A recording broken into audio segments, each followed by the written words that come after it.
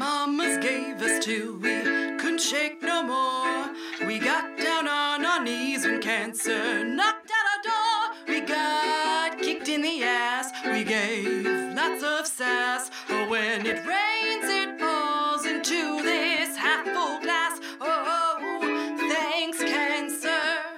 Thanks, cancer. Thanks, cancer. Victories in the dark. Hi, I'm Mimi Hall. And I'm Leanna House. And you're listening to Thanks Cancer. We are two cancer friends. And we're not doctors, we're not nurses. We're not shrinks, we're not psychics, we're not shamans. No, and cancer's pretty hard too. I mean, cancer's a little hard. You might hear some swearing words in the episode. But we hope you'll enjoy it. This is the podcast we wish that we had when we were going through our treatment. Going live. Hey, Leanna. Hi, Mimi. So, why are we here today? Well, today we're talking about moving on from cancer. It's really moving on from cancer treatment, but let's call it moving on from cancer. And in a lot of cases, it is moving on from cancer too. Exactly. It's moving on from that whole diagnosis of cancer. And also, like, one of the things we both puzzle with right now at this stage in our treatment is, when does it end? Yes.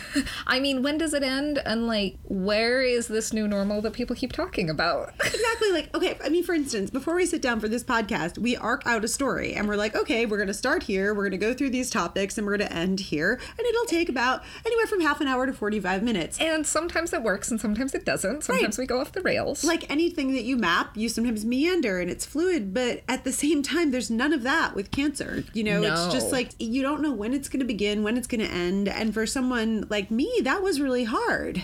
Yeah, you have to get really used to improvising. It was really hard for me too. I mean, the idea for this episode came up because I have had people, and I've seen a lot of people online talking about this, people that say, okay, well, this happened to you how long ago, and when are you going to move on from it? Right.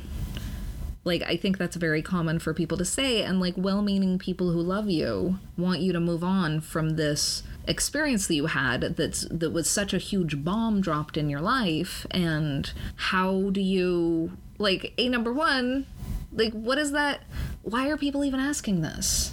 Well, are people uncomfortable with the fact, I mean, who specifically, like, are they comfortable with the fact that you are showing up on the Dana-Farber, what, like, blogs or stories? Or, so like, once I got diagnosed and went through treatment, like, right after I finished radiation treatment, I went to work at Dana-Farber immediately after. I started talking to Mimi about the idea for a podcast, like, you know, within 3 months. So I started a cancer podcast. I went to work for a cancer institute. Mm-hmm. I get interviewed because I'm convenient to Dana-Farber and I'm open about my cancer. So I've been on, you know, the Dana-Farber website or getting interviewed about music or whatever it is. I got really excited a couple of weeks ago when you showed up in my Apple feed.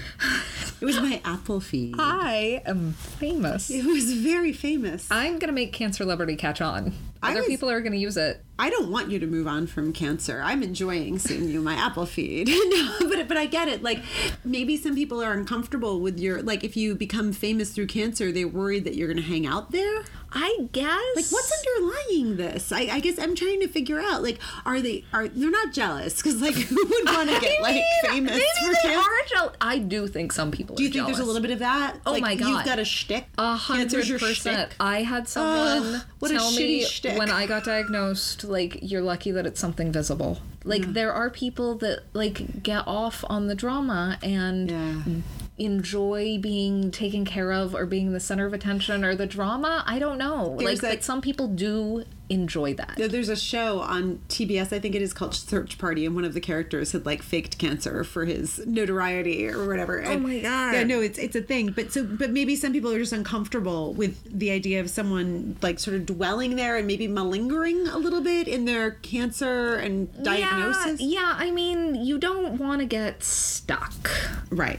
Obviously. Like, no one wants to be stuck. No one wants to, like, wallow in the trauma, right? Right. Like, like, this was so awful, let me have some more, please. Well, maybe people are also uncomfortable that there could be a recurrence and it could come back, too. I mean, it could definitely come back. I do think every time I talk about cancer, and I'm, like, very open about cancer, and I'm also very open about how likely it is, because the fact that I have cancer is, like, not very interesting about me. Like, everyone fucking has cancer. Yeah. And the chances of getting it in your lifetime, like, if you live a normal amount of time, like, you are 25 or 50%, like, you're gonna get cancer. And that's a lot of people. I just got back from Palm Springs, and when you tell people you have cancer and you're in a group of people, 8 out of 10, because they're old and they're wealthy and they can cure it. So it's like you're in the club. Like, the majority of people in Palm Springs seem to have had one kind of cancer, big or small. And people seem to take it as, like, a threat. Like, you're next, because, like, maybe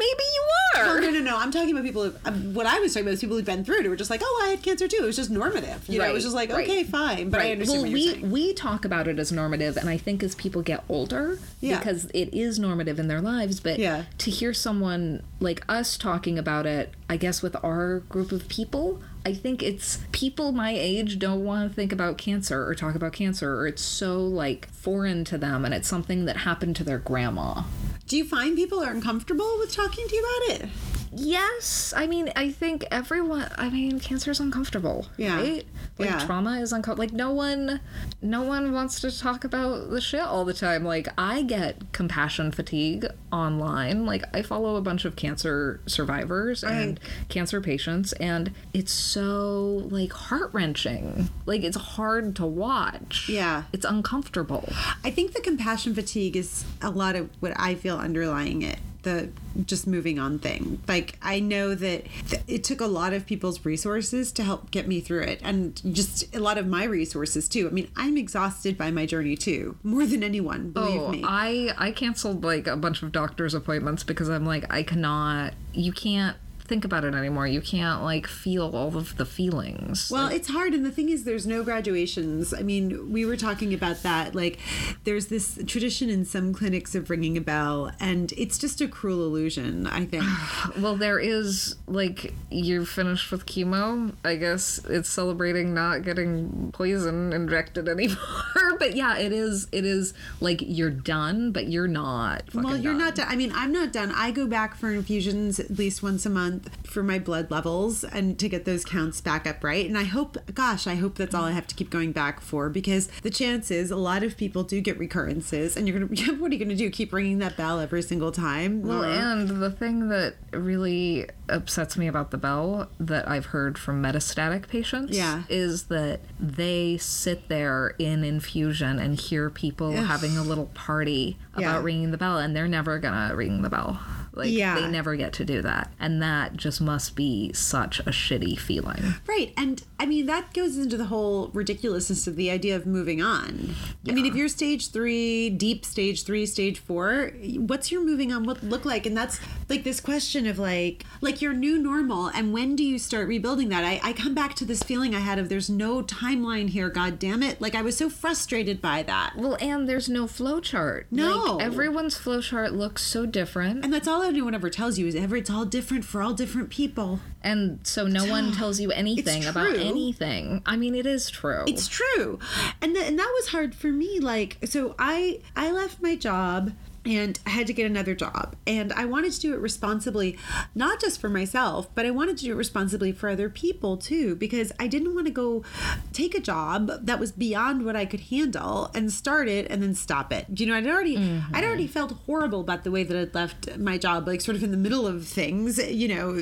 So I didn't need that. So I ramped up through a consulting gig, and I was lucky enough to be able to do that. Well, and how do you, like, know your own abilities when you've never done this before? Like, how do you know when you're ready to do that? How did you know? Did you just guess? Well, I knew because I ran out of money, pretty much. I mean, it was that simple. Like, if I'd had more money, I probably wouldn't have gone back, but I was running out of money. So I thought, well, I better ramp up and do what I can do and try to get strong. So, guys, move on when there's no other choice. It helps, I think, sometimes.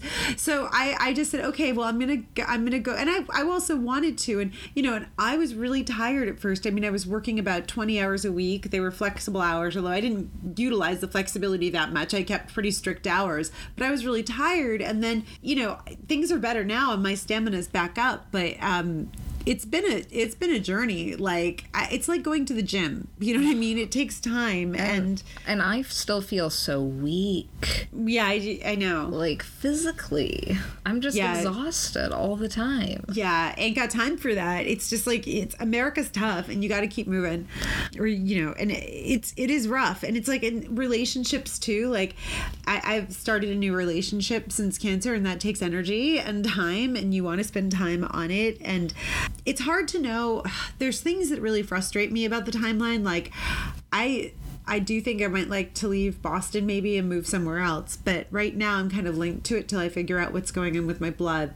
We don't know what's going on. And no one knows what's going on because I was on a trial medication. So, well, and now anywhere you go or anywhere I go, like, I have to think about how close is the nearest cancer center and what kind of quality am I going to get in my care? And what kind of pollutants are in the air. So I was just down in Palm Springs, and I thought a lot about the agribusiness that's down there and the dust that's in the air. That's not good for you. It's not good for oncogenes, no. What kind of insurance is offered? How is the state government for protecting rights of, like there's just so much to think about. Yeah, you've got to link, you're in a whole new level of dependency, I think, and vulnerability too. I have to think about if I relocate to somewhere where I don't know people and I get a recurrence, who's going to drive me to the said clinic. So it's hard. You start to feel like, whoa, as someone who had a lot of options as a rather privileged American person, suddenly your options not only are just truncated, because I can deal with the truncated options. I think what I don't love is being in purgatory and not really knowing like what's I could or should do. You know what I mean? You're like, just it's kind of like vague. You do feel stuck. Yeah. Like, that's what we're saying. Yeah. Like, that's what we're talking about. We both feel stuck, and the timeline, because, like, nothing's clear about, like, how long after treatment ends are you supposed to, like, be moved on? Exactly. Right. And you have to get that running start, too. I think you had just brought this up. It's like running to get onto, like, a merry-go-round when it's already spinning around. You are... like, everyone's been moving on without you, and you have to, like, choose when to grab back on. And that's, like, how do you even make that decision? Like, how do you even decide that you're ready to move on and take those steps? When you run out of money. I mean, that's all I need to do. I'm just going to run out of money. You know what? I'm just going to not have anything. It makes things very clear. I'm running out of money. I better get back to work. I mean, I need to be stronger. If I ran out of money, I would go to Utah. So maybe I need to go to Utah. It worked wonders with my medical team, because I'd been struggling with iron deficiencies and like vitamin B deficiencies for about a year, and it took me saying to them, "Look, guys, this game's going to be over because I can't pay for health insurance after like several more months from now if I don't get a job. So let's go." And everyone really woke up. It was interesting because it was like, well, I can't keep coming back for these nice visits if we don't have insurance.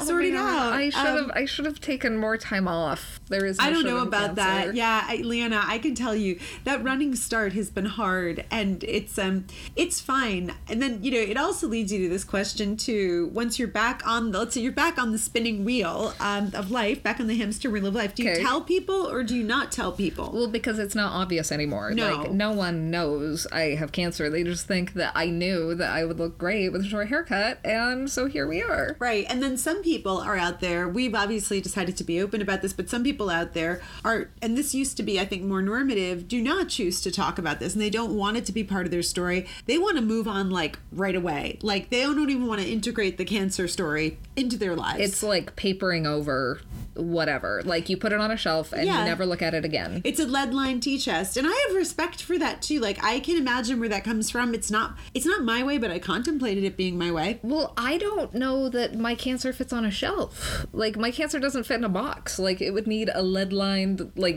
oil tanker.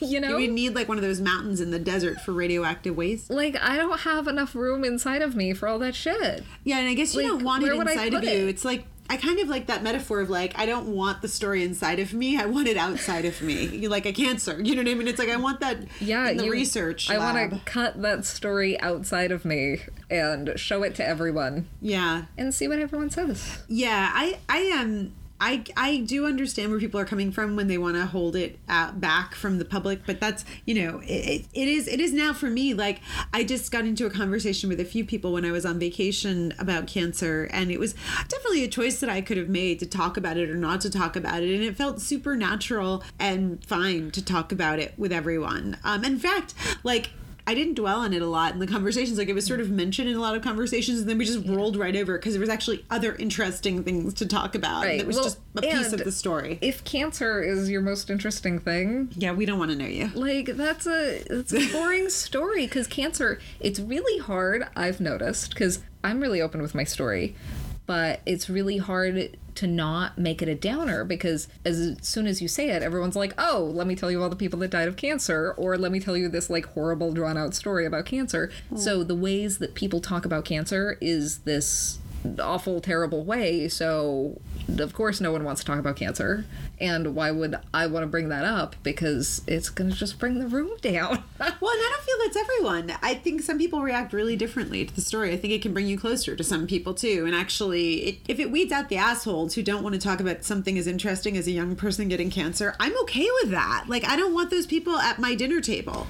Yeah. I don't. Like, I have a lot of room, and I don't like it to be the most interesting thing about someone. But if that's part of their story, I'm sorry, but I do think it does tend to give people a degree of depth. I think what we're worried about, though, are those people who it's like the one pinnacle of their lives, and it was their one moment to get attention. Much like someone who wins the lottery, and that's their one big deal, or they get weird fame for falling in a well or something. And they never shut up about it. And that's it. And that's like every story has to be about There's that. a name for that condition. It's like it's an actual phenomenon that happens when you're perseverating.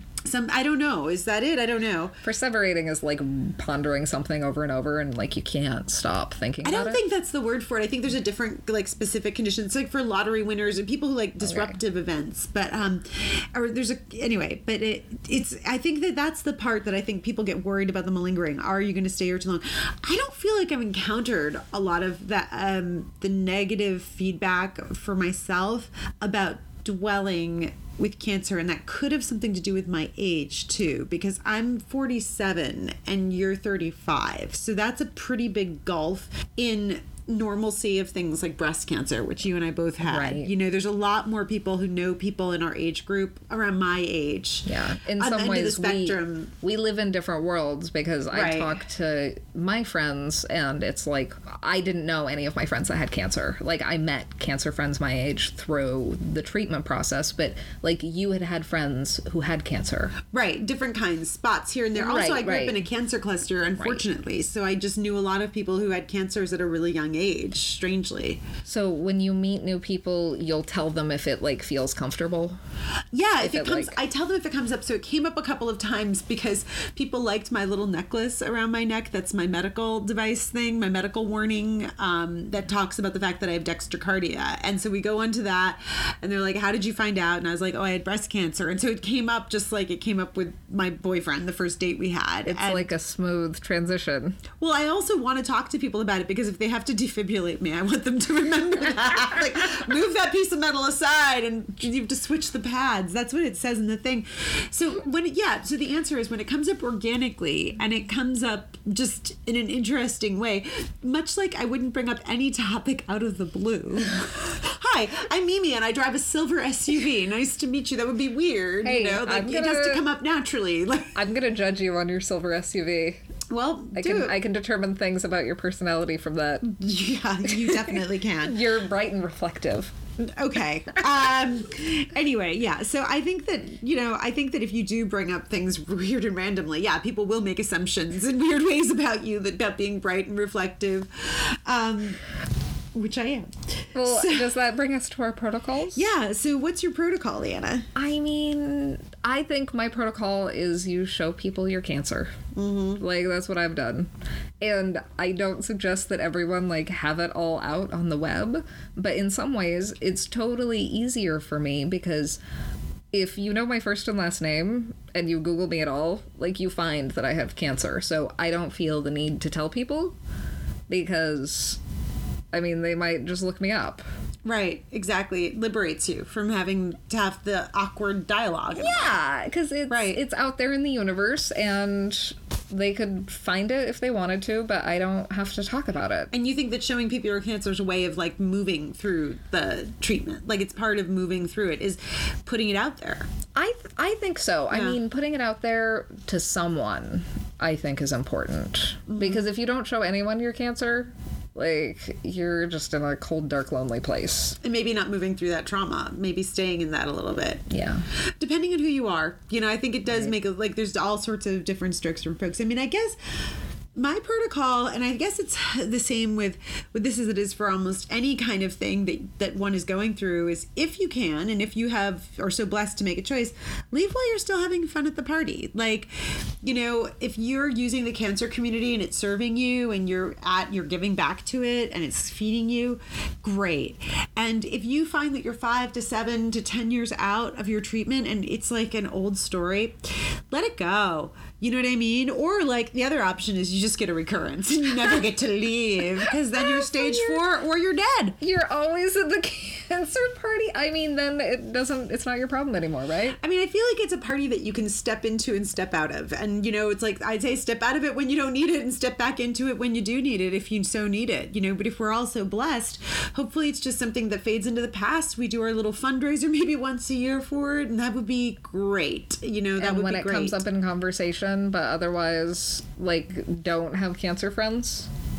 I don't know how you got that from what I was just saying. I'm sorry. I didn't know. I'm talking about, like, the cancer party. So I think about the cancer party I'm talking as, about what like, you're getting from it. Like, if you're getting something from being part of the community, talking about it, acknowledging, like, you're still going through treatment, you're still affected by it, great. If it's not serving you, leave. Well, and here's what I'm thinking about. Where do I draw the line between, like, the greater cancer community and these, like, connections that I've made with other cancer patients? Like, if I stepped back from, like, the cancer community, right, and didn't think about cancer and didn't talk to people who were in my cancer community, like, you and I wouldn't talk. We would talk, obviously, because we're friends.